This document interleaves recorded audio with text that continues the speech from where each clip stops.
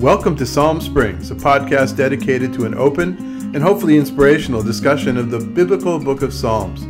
We come to you each week with different aspects and different views of the ancient text and how those texts might inform our lives today.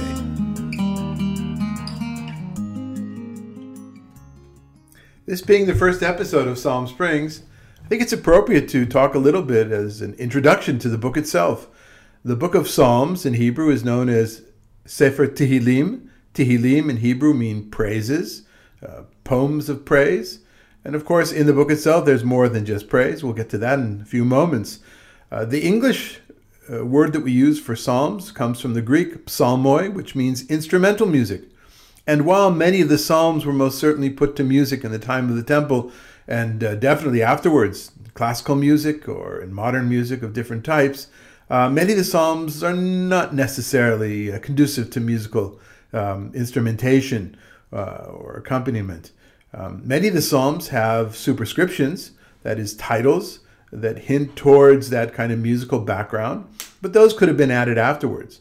In fact, 116 of the psalms have those superscriptions, and when we run into one of those titles, I hope that we'll talk about it a little bit. Interestingly enough, when I speak with my Christian colleagues of the clergy, those titles are usually missing. They know the Psalms more from the prayer book, and in those cases, the titles have been deleted. There are many different kinds of Psalms. There are Psalms they're written in first person for the individual, Psalms of thanks, Psalms echoing suffering, great suffering, lamentations. Many of the Psalms come from the background of group, whether it's a Psalm that was most probably said at wartime, a Psalm that was said at festive gatherings in the temple, or some Psalms that echo some of the ancient Israelite mythology of creation and other types of things. There's Psalms that are wisdom Psalms that are really there just to give us some good advice about life in a poetic form. And as we hopefully talk about the different Psalms, we'll talk about the different types of poetry, the different structures of poetry that are used, parallelism and of different types. You know, many people still think that the book of Psalms was written by King David, and that is the tradition, both Jewish and Christian tradition. And while the Talmud does mention David, actually the Talmud itself, which was written hundreds of years later, the Talmud itself doesn't really say that David wrote all the Psalms.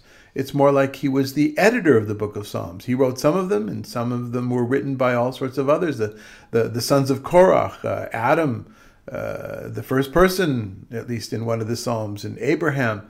So the Davidic authorship of Psalms is really not accepted today in the scholarly world of biblical studies. There are some Psalms that are definitely post-exilic. There are some Psalms that are definitely long after the time of David, like Psalms that talk about the destruction of the temple, which was in 586 BCE. Some of the Psalms themselves can be found, well, not exactly the Psalms, but the wording of the Psalms, the structures of some of the Psalms can be found in ancient Ugaritic literature, which comes from the period of 1400 to 1200 BCE in a little town in a place in Syria today called Ras Shamra, a little town called Ugarit, in which we have many documents that teach us a tremendous amount about ancient Canaanite structure. So the Psalms, we could really say we're talking about 3,000, 3,500 years of literary tradition, Psalms being used in different ways, different times, not just by the people of Israel, not just by the Jewish tradition. And we hope that in this podcast we'll explore many of those different viewpoints in order to find words of wisdom, words of comfort, words of joy for ourselves and our lives today. Psalm Springs is a production of Or Hamidbar, Light of the Desert, an organization dedicated to intellectual, spiritual, and social engagement with the Jewish tradition. We're based in Palm Springs, California, and we'd like to give thanks to Madalena Garza for editing and everything else tech-like in this production. Please check us out at www.orhamidbar.org for more information. And if you'd like to sponsor a Psalm Springs episode, you can do so by going to our website.